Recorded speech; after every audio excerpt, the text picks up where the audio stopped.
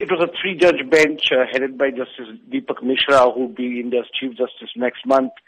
They said they would not interfere with the verdicts given by earlier courts in this particular case, and then they confirmed the death sentence handed down to them by Delhi High Court in 2014. The three judges described it as a rarest of rare crime, the manner this 23-year-old physiotherapy girl was gang raped and then murdered, and then they handed down the death sentence. Now, what was unprecedented and never seen before was that the courtroom burst into applause.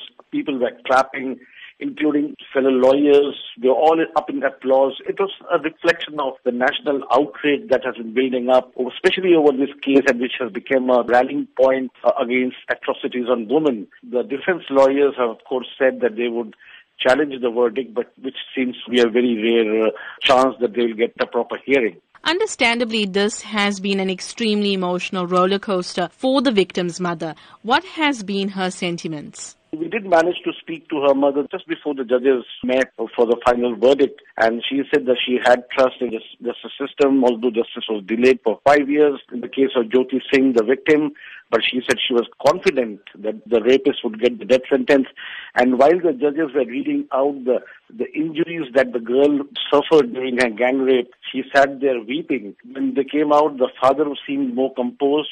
He actually spoke to the media, said that he is now satisfied with the verdict. 6 men were arrested for committing this crime, but only 4 have been convicted. What has happened to the other 2 men? The driver of the bus in which she was abducted along with her boyfriend, he committed suicide in prison in 2013.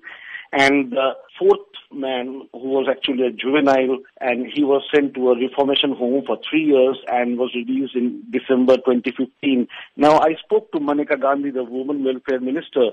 She says that she is now going to campaign for laws to bring punishment for juveniles under adult laws because they cannot be allowed to get away free like it has happened in this case.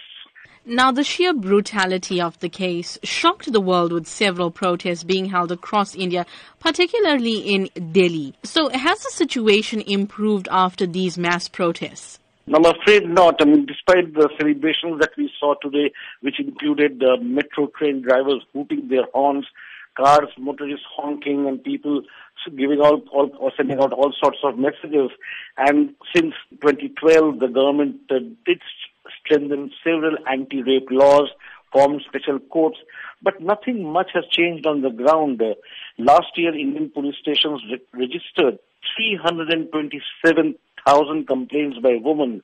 The number of kidnappings in 2015 rose 5% to almost 60,000. And in India, 24 women are raped every day, 1 every 6 hours in the national capital.